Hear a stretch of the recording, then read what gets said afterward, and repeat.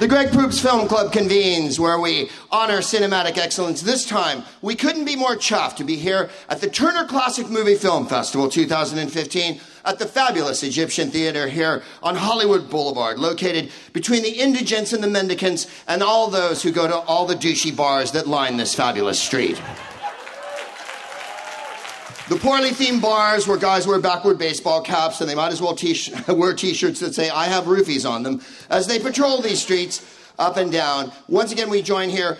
This is my third year at the festival and final year. It was a terrible way for them to let me know right before the show. And I'm joking, of course. I've had the honor and privilege of introducing the Bob Hope, Bing Crosby classic Road to Utopia, and last year, Bachelor Mother. Coincidentally, Bachelor Mother was directed by Garson Kanin, who wrote tonight's picture with his wife, the fabulous Ruth Gordon. Tonight's picture is the 1949 stunning comedy, and as we used to say in the old days, Battle of the Sexes, Adam's Rib, directed by George Cukor and starring Spencer Tracy, Katharine Hepburn, Tom Ewell, Gene Hagen, and the amazing Judy Holliday. We're very much looking forward to that. Before we talk about that, I wanted to talk about just coming to the festival for the last 3 years. I'm, of course, sick with movies, and my theory has always been, if movies aren't better than life, why live? Movies provide an ending. They have cinematography. People rarely sneeze in movies. You know what I mean? No one ever shifts uncomfortably from leg to leg during a whole scene while you're talking to them in a movie. That's the magic of cinema. And the magic of this festival, aside from so many things, is the opportunity to see not only a series of fabulous films, but to get up close and personal with tremendous stars whose contribution to cinema is immeasurable. And in a town where youth is venerated and things happen sometimes not in the most kind way. How do I put it gingerly without using profanity here at the Turner Classic Movie Festival? Holy fucking kittens is my... For instance, at the Oscars this year, you may have noticed they had a tribute section, and it was in drawings. When you have a motion picture tribute during a show honoring motion pictures, I think it behooves you to use some cinema occasionally. You don't really go to the caricature conference when the caricaturists are having their massive award show and show a movie. And this town can be cruel to people who, what is it called? Get older. And because here no one gets older, they just get tighter. Until everyone has the same Joker rictus etched upon their face until the end of time. What am I getting at? I'll tell you what I'm getting at. They have, in this week, in the last, what are we on, day 17 now. This is the 450th Turner Classic Movie Festival. The festival started 325 years before cinema was invented, in anticipation of how awesome the festival was going to be. In the last 3 days, I've seen Julie Andrews, Christopher Plummer, Peter Fonda, and Sophia Loren. And yeah, that's just for starters. You don't get that at every festival. And you don't get them celebrating people of their caliber at every festival. Hollywood is, it can be a little bit indifferent toward those who are majestic. And this is the festival that makes that right. And that's what I love about being here. And that's what I'm sure you guys love about being here. And that's what I love about being able to talk about this picture. Thank you. In front of a crowd of people who are dedicated cineasts, if not cinephiles, if not out-and-out freaks, about motion pictures. I can't really go in front of a crowd that often and talk about Judy Holliday or Myron Kaplan and have everybody nod sagely in assent. As you know, if you've seen Hangover 2 in this town, you're pretty much covered as far as cinema goes. You know what I mean? If you've seen some of Sheila Booth's early work, then it's all good. And this is where we go deep, and that's what I love about being here. First of all, Julie Andrews looked absolutely stunning. Christopher Plummer is hunky in every decade, and that's what makes him, I think he's over 80 now, and he was still kicking everyone's butt into the ground and taking names. And then we were on the interwebs this morning, my wife Jennifer and I. And my wife helps me collate and collaborate and is my partner in all of these endeavors. And the Greg Proops Film Club that we do over at the Cinefamily, which we'll be doing on April 6th, we'll be showing Raising Arizona by the Coen brothers, starring Nicolas Cage, which is a superb comedy. Jennifer picked this film tonight, and she picked that film as well. And Christopher Plummer is just too good looking, is the problem, really. He stands too tall. We were looking at the tabloids this morning, Jennifer and I, the British tabloids, and he was pictured after he did his Sound of Music tribute going to Mr. Chow's in a limo. And I'm like, damn you to hell, Christopher Plummer. How can you be that big of a pimp? I mean, is there not a limit on macking at any point? There's not. He has all his hair. He remembers everything. His teeth are fabulous. When he crossed his legs, it was like watching Doug Fairbanks Jr. light a cigarette. You just went, oh, it's everything that it needed to be. And Julie Andrews called him my love through the whole interview. Oh, yes, my love. And I was like, oh, my God. I started to cry a little bit. I bought myself flowers. It was really weird. It was emotional. I hadn't seen The Sound of Music since I was 10 years old, which was in 1997. And I hate you for laughing at that. I saw it with my mother when I was 10, and that was 45 years ago. And I hadn't seen it since then, and I'd forgotten a good deal of it. I did remember that it's one of the few musicals that has Nazis in it, and it's fun. I mean, do you date the Nazi? Do you not date the Nazi? And then when he is a Nazi, she's like, come on over, I'll still date you. And he's like, I'm a little busy now.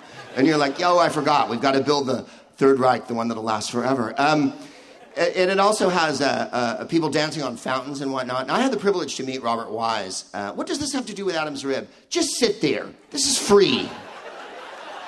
And when it comes out, you'll be able to download it for free, and you'll hear yourself. You may want to identify your laughter, just to let people know. I know there's people from out of town here, but it doesn't seem like there's that many from out of town here tonight, judging by the cynical laughter we've heard so far. I'm not getting a big Oklahoma vibe. I'm getting more of a Silver Lake kind of vibe from some of the crowd here, without the douchey hats and facial hair. But the point is this. If when it comes out, it'll be free and you can hear yourself, so you may want to identify your laughter. If you're from out of state and you've not been to Hollywood before, welcome. Yes, Hollywood Boulevard's always like this. No one's going to tell you that. It's never on the little preview thing that the airline shows. When you're in Hollywood, be sure to visit the place where people are killed relentlessly on a corner by junkies. It's not relentlessly. It's sporadically. That's what makes it safe.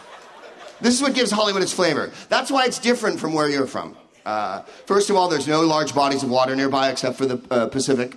And the reservoir that people run around and read scripts. And, well, no, a little more out of town than I thought.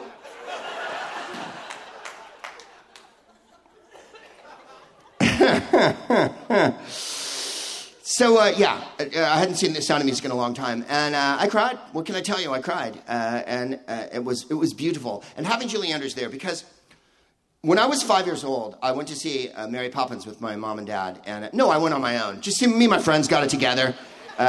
We stole some money from a piggy bank from a local kid, and we bought some, milk duds. The ones we used to eat when I was little at the movie theater were the Red Hots that came in they were cinnamon, and they came in a box, and it had a plasticine cover on the box, right? The box wasn't fully cardboard on the top. So if you blew in it, it made a horrible noise. So you could go like that, which every child in the theater would do.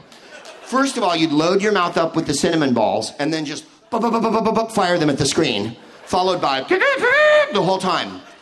That's all I remember from seeing Dr. Dolittle, You Only Live Twice. Every movie of my childhood was all I can remember being hit in the head by cinnamon pellets and the noise of the Red Hots candy box, which was awesome. And then, of course, there was Jujubes and Jujyfruits. Now, I always liked Jujyfruits because they were kind of friendly. You know, the lemon tasted yellow. I don't know what the green one was supposed to be. I think the red one was cherry, but it had the fake cherry taste that we're all used to in fake cherry. Everyone's familiar with what fake cherry tastes like. It doesn't taste like cherry, but when you eat it, you're like, if it's off, you're like, this doesn't taste like the fake cherry I like. But Jujubes were little kind of disc, I don't know, how do you describe their shape? They were like little hockey pucks that were extended, and they had a convex top. And to me, they tasted like soap. I don't know, some people have that weird gene where they can't taste cilantro. I love cilantro. I think I was born to Vietnamese Mexican parents, and I was airlifted into the white suburb I grew up in. But I know several people who go like, I hate cilantro. And you're like, how do you hate cilantro? That's like hating, air. And they're like, it tastes like soap to me. So I think there's some weird genetic defect in people who don't like cilantro. They're less than human. They're not as good a person as you are. And they can't taste cilantro in all its glory. And that's how jujubes tasted to me. So I have that going on. It didn't taste like cilantro. It just tasted soapy. And then if you had any fillings in your mouth, a jujube was the quickest way to extricate one from your mouth. A dentist could never do it as quickly as a jujube could, because all you had to do was bite down gently, and then you were like, "Aah!" And you had to have all your friends gather around you and pull your mouth apart like that, and then the filling would pop out, and then you'd stay for the movie anyway. And in those days, no one drank water. This is the 60s and early 70s. We drank soda pop out of a paper glass, and we would just suck it down into the hole so that it would help the teeth build back up. What was the one that was there was the Milk Duds, and those were chewy, but there was one called a Black Cow, was it? That was a long, hard one, that like if you were, I think it was Blaine Capatch, the comedian, who said, if you were driving and you had one in your mouth, you might as well be practicing the clarinet when the airbag went off. Because they were harsh. Go right back into your glottis. We went and saw Sophia Loren today, and that's what I love about this festival most of all. You really don't get a chance to see Sophia Loren at any point in your life. I haven't so far, and I get around. I mean, not to the places where she hangs out, because I wouldn't know where to go, but I assume there's places where Sophia Loren hangs out, and that they smell like periwinkle blossoms, and there's a breeze that wafts through that's intoxicating, and then all the shutters open up at the same time, and millions of sexy Italian people come out, and they have décolletage, and everyone starts singing and shit. That's what I presume the places that Sophia Loren hangs out are like. I hope they are. She was everything I dreamed of and more. My wife and I went, and her son interviewed her. I don't think she knows her son's name, and no one does. It's not that important. Everyone's named Carlo in her life. In any case, she came out and she had stunning legs, and her figure was still off the charts. And through the interview, she was rubbing her legs, right, and like wiggling her toes. Not that I noticed. And she uncrossed and crossed her legs a few times, and we all were like, "Oh my God, we've just seen the source of the Amazon. This is where everything on Earth came from." You know what I mean? She's that important, and she's that visceral, and that vital to Earth's existence. And you know, it was superb. She had tinted shades on, and she said that she loved family more than being a movie star. And I was like, that is so brave. I have a family, but if I was a movie star of her caliber, I would like being a movie star more than my family. There's only so many times you can visit Arizona. You know what I'm saying? I mean, you can be as sentimental as you like, but you know it's true. Girl, you know it's true. She was absolutely superb. And had on white sandal kind of, not clogs, but like cork-heeled, you know, sort of mules. And my wife went, did she get those at Naples or Us? It was a real weird choice. The color was pretty wild. You don't see white shoes like that. Unless you're going dancing in a pub in Newcastle in the winter. Thank you. That was for nobody. Now, Scott was excited that this is my last year. What I'm excited about is that all of you have turned up tonight, because I couldn't be more chuffed. We're going to start the show. We really are. Any second now. We're up against William Friedkin, who's showing French Connection, which is off the chain good cinema. Sherry Lansing is showing Entertainment of Life. It's a remake I made, where instead of it being a conflict between a girl who isn't sure whether she's black or white, it's just fun. It's called Entertainment of Life. Look for it in 2 years' time. It'll be right after Hangover 17. Fast and Furious 45. Get Hard 3. You know, I haven't seen Get Hard. I haven't read anything about it. I haven't seen a preview. I've only seen the billboard. Here's my review. Boo. Boo. Boo. We made this movie. It was called The Skin Game with Ben Vereen and James Garner. Or it was Jeff Goldblum, or whoever the hell was in it. Don't question me. Stop it. We're also up against the hand-cranked Méliès films. All the turn-of-the-century films are being shown at this very moment, hand-cranked like they were in the old days. I'm not certain if they made everybody pay a nickel, and everybody that's attending this screening is an immigrant smoking a cigar wearing a battered hat. But if I had my way, that's what we would be doing. If you're going to show Nickelodeon movies, I think people get to spit on the floor, and the piano player has to run for their life at one point. That's how I would show a Nickelodeon movie. You call this a movie? This is nothing! You know, that would be the people in the crowd. They're from indeterminate places in Middle Europe. That's why the Nickelodeon was so popular. You didn't have to speak English. And we're also up against Robert Morse is presenting The Loved One, I believe, at the same. Isn't that right? Well, no one's going to answer me, but yes, I believe he is. And I would do anything to just stand in line to be near Robert Morse's shadow. Because that's how unbelievably awesome he is. And that's the kind of majesty you get at this festival. I urge everyone within the sound of my voice, and I include you, of course, but I include the people who will be listening later on their earbuds while they jog through a perfectly sculpted park in their white suburb, or make tea for their family before they decide that they want to quit their family and become a pirate. I have my own sponsor. It's called Vodka. And I want to thank Vodka for being the Orinoco River that takes me to the source of funny and on the wings of the gods. Vodka was created. The Earth had flown too far out of its orbit when vodka arrived from outer space to make humanity coalesce again and all of us understand each other a little better than we once did. I'm going to run through a short list here of people I've seen at the festival in the last 3 years. And this is what I mean about venerating people who are over what we would call movie star age. Christopher Plummer, Sophia Loren, Max von Sydow, Thelma Schoonmaker was last year, Maureen O'Hara last year, Peter Fonda, Norman Lloyd. Norman Lloyd's 100. He's given 1,000 talks. I've seen him speak. He bounded onto the stage. He has more energy than I do. Norman Lloyd remembers everything about everything he ever did. I think his first movie was in 1400s. It was a magic lantern show. They were doing it for King John of France, and that was when the English invaded, and he was with Joan of Arc's army. And but he remembers all of it. I can't remember my nephew's names. And I don't care. That's the part that makes me perfect for this town. Family is so important to me. All of my grandchildren, whatever their names are, I love them. I love them. They are so beautiful, except for that one. Oh, always. Stop crying, you baby.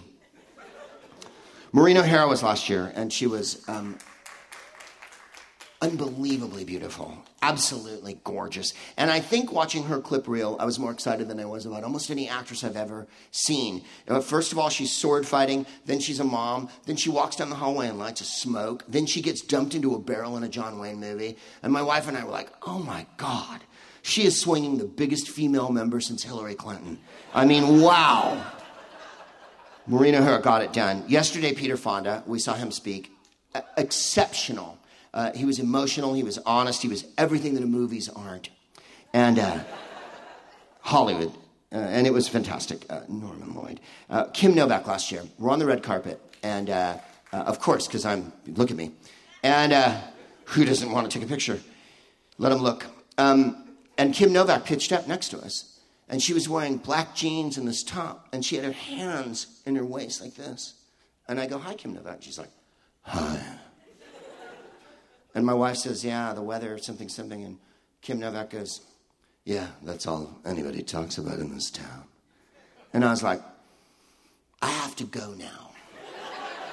I need some quiet, alone moments. There are more hot people over the age of something here than you'll ever find in one room. If I could have a Metamucil Viagra orgy in this place... And by the way, I'm the one taking both of those. The people over 70 at this festival rock all night long. Last year at the party, I had to split because I was tired. And as I was leaving, Albert Maisel and George Chakiris walked into the party, bursting with energy. And I'm like, I'll see you guys later. They're like, hey, whatever, punk. I don't know what's in the water, but it works. In any case, moving on, I want to talk about the movie ever so briefly. Garson Kanin and Ruth Gordon put this picture together. They also wrote Pat and Mike, the other fabulous Spencer Tracy, Katharine Hepburn movie. They were good friends with Spencer and Katharine. Garson Kanin directed Spencer Tracy in a Broadway play by Robert Sherwood after Spencer had been having kind of a low point in the late 40s. And he hadn't been on stage in a long time. And evidently he fought Garson Kanin every step of the way. And the play closed like after 80 shows. And Spencer Tracy went, when you're making a picture, it's new every day. But I had to say the same goddamn lines every night. And you're like, wow. That's a tough customer, baby. It's a play. You don't get to go, cut! I'm going to go over here and have some coffee. This is what Ruth Gordon said. Now, Ruth Gordon was born in the 19th century. She's in Abe Lincoln in Illinois with Raymond Massey from 40. Then she made a couple more pictures in the 40s. Then didn't make another picture for 25 years. Then she was in Inside Daisy Clover with Robert Redford and Natalie Wood, which is a sensationally turgid Hollywood classic. And then a couple of years after that, she won the Oscar for Rosemary's Baby. And this is what Ruth Gordon had been in 1,000 plays. She'd written plays. She'd written screenplays. She'd had an illustrious career in the theater and film. When she won the Oscar, this is what she said. I can't tell you how encouraging a thing like this is. She was 72 years old when she won. The first film that I was ever in was in 1915. And here we are, and it's 1969. Actually, I don't know why it took so long. Though I don't think, that I'm backward. Anyway, thank you, Bill. Thank you, Bob. Thank you, Roman. And thank you, Mia. And thank all of you who voted for me. And all of you who didn't, please excuse me. Yeah, you should watch it. It's on YouTube, and it's a fantastic speech. They're so clever and witty. And the thing that distinguishes Ruth Gordon and Garson Kanin from many other film writing teams or from screenwriters in general is they didn't do adaptations. They don't do novels. They don't do adapted work. Everything they wrote was originally thought of by them and put to the screen by them, including this fine motion picture. Judy Holliday was plucked to do Born Yesterday, which Garson Kanin wrote while he was serving in World War II and making a picture with someone whose name I've forgotten. He made a World War II picture about Eisenhower's invasion and whatnot. In any case, Judy Holliday changed her name to Holiday. Her name was Tuvim, but in Hebrew, Tuvim means holiday, basically. This is the part I wanted to talk about that was salient. Garson Kanin basically fought for her to get this role in this picture, Adam's Rib, because the studio and Harry Cohen at Columbia didn't want to put her in Born Yesterday, even though she'd done it on Broadway for ages, because she was a bit pink for them, if you know what I'm saying. It was during the communist scare, and as you know, nothing has changed in Hollywood. Now we've substituted the North Koreans, who evidently hacked into a movie so that it couldn't be released. I love the idea that the North Koreans are so involved in Seth Rogen's career that if there's one thing you want to take care of when you're a dictator, it's looking after James Franco. You don't want to let that get out of hand at any point. Judy Holliday, let's see here. The Holliday's performance was a critical sensation. Columbia Pictures had bought the film rights to Born Yesterday. They refused to consider casting her. Reports, this is what Kanin said in his book. He wrote a book about Spencer Tracy and Katharine Hepburn. Katharine Hepburn and Spencer Tracy conspired with him and Cukor to boost Judy Holliday by giving her a key part in this picture. The reviews praised her performance so highly, and the gossip columns, thanks to Hepburn, shone so much limelight, Columbia surrendered and gave her Born Yesterday. She won the Academy Award and the Golden Globe and beat out Gloria Swanson for Sunset Boulevard and Bette Davis for All About Eve. For a comedy. I offer you that's quite an accomplishment. How many actresses can you think of that have won for a comedy? As you know, one of the keys to winning as an actress is to be a beautiful actress and then wear a funny nose or have fake teeth or something. Just as it is for an actor, all of a sudden you're mentally disabled or you have a bad haircut, and that's acting. Thank you. The crowd's gone a little quiet here, but you know what I'm driving at. Diane Keaton won for Annie Hall, and I'm very hard-pressed to think of that many actresses that win for comedies. Every once in a while, an actress will win for a musical like Liza Minnelli in Cabaret, but Cabaret also had a great deal of drama in it as well. Well done, Garson Kanin and Spencer Tracy and Ruth Gordon and all of them for getting Judy Holliday to do this. Cukor directed this picture, but Garson Kanin, and Cukor is, of course, immortal, and let's see here. The screwball comedy, the domestic thriller, the literary adaptation, legendary director of actresses, Greta Garbo, Katharine Hepburn, Joan Crawford, Judy Garland, and, of course, the beginning of Gone with the Wind, Vivien Leigh, and all that. Here's what Cukor said. Anyone who looked at something special in a very original way makes you see it in that way forever. And he certainly had that gift.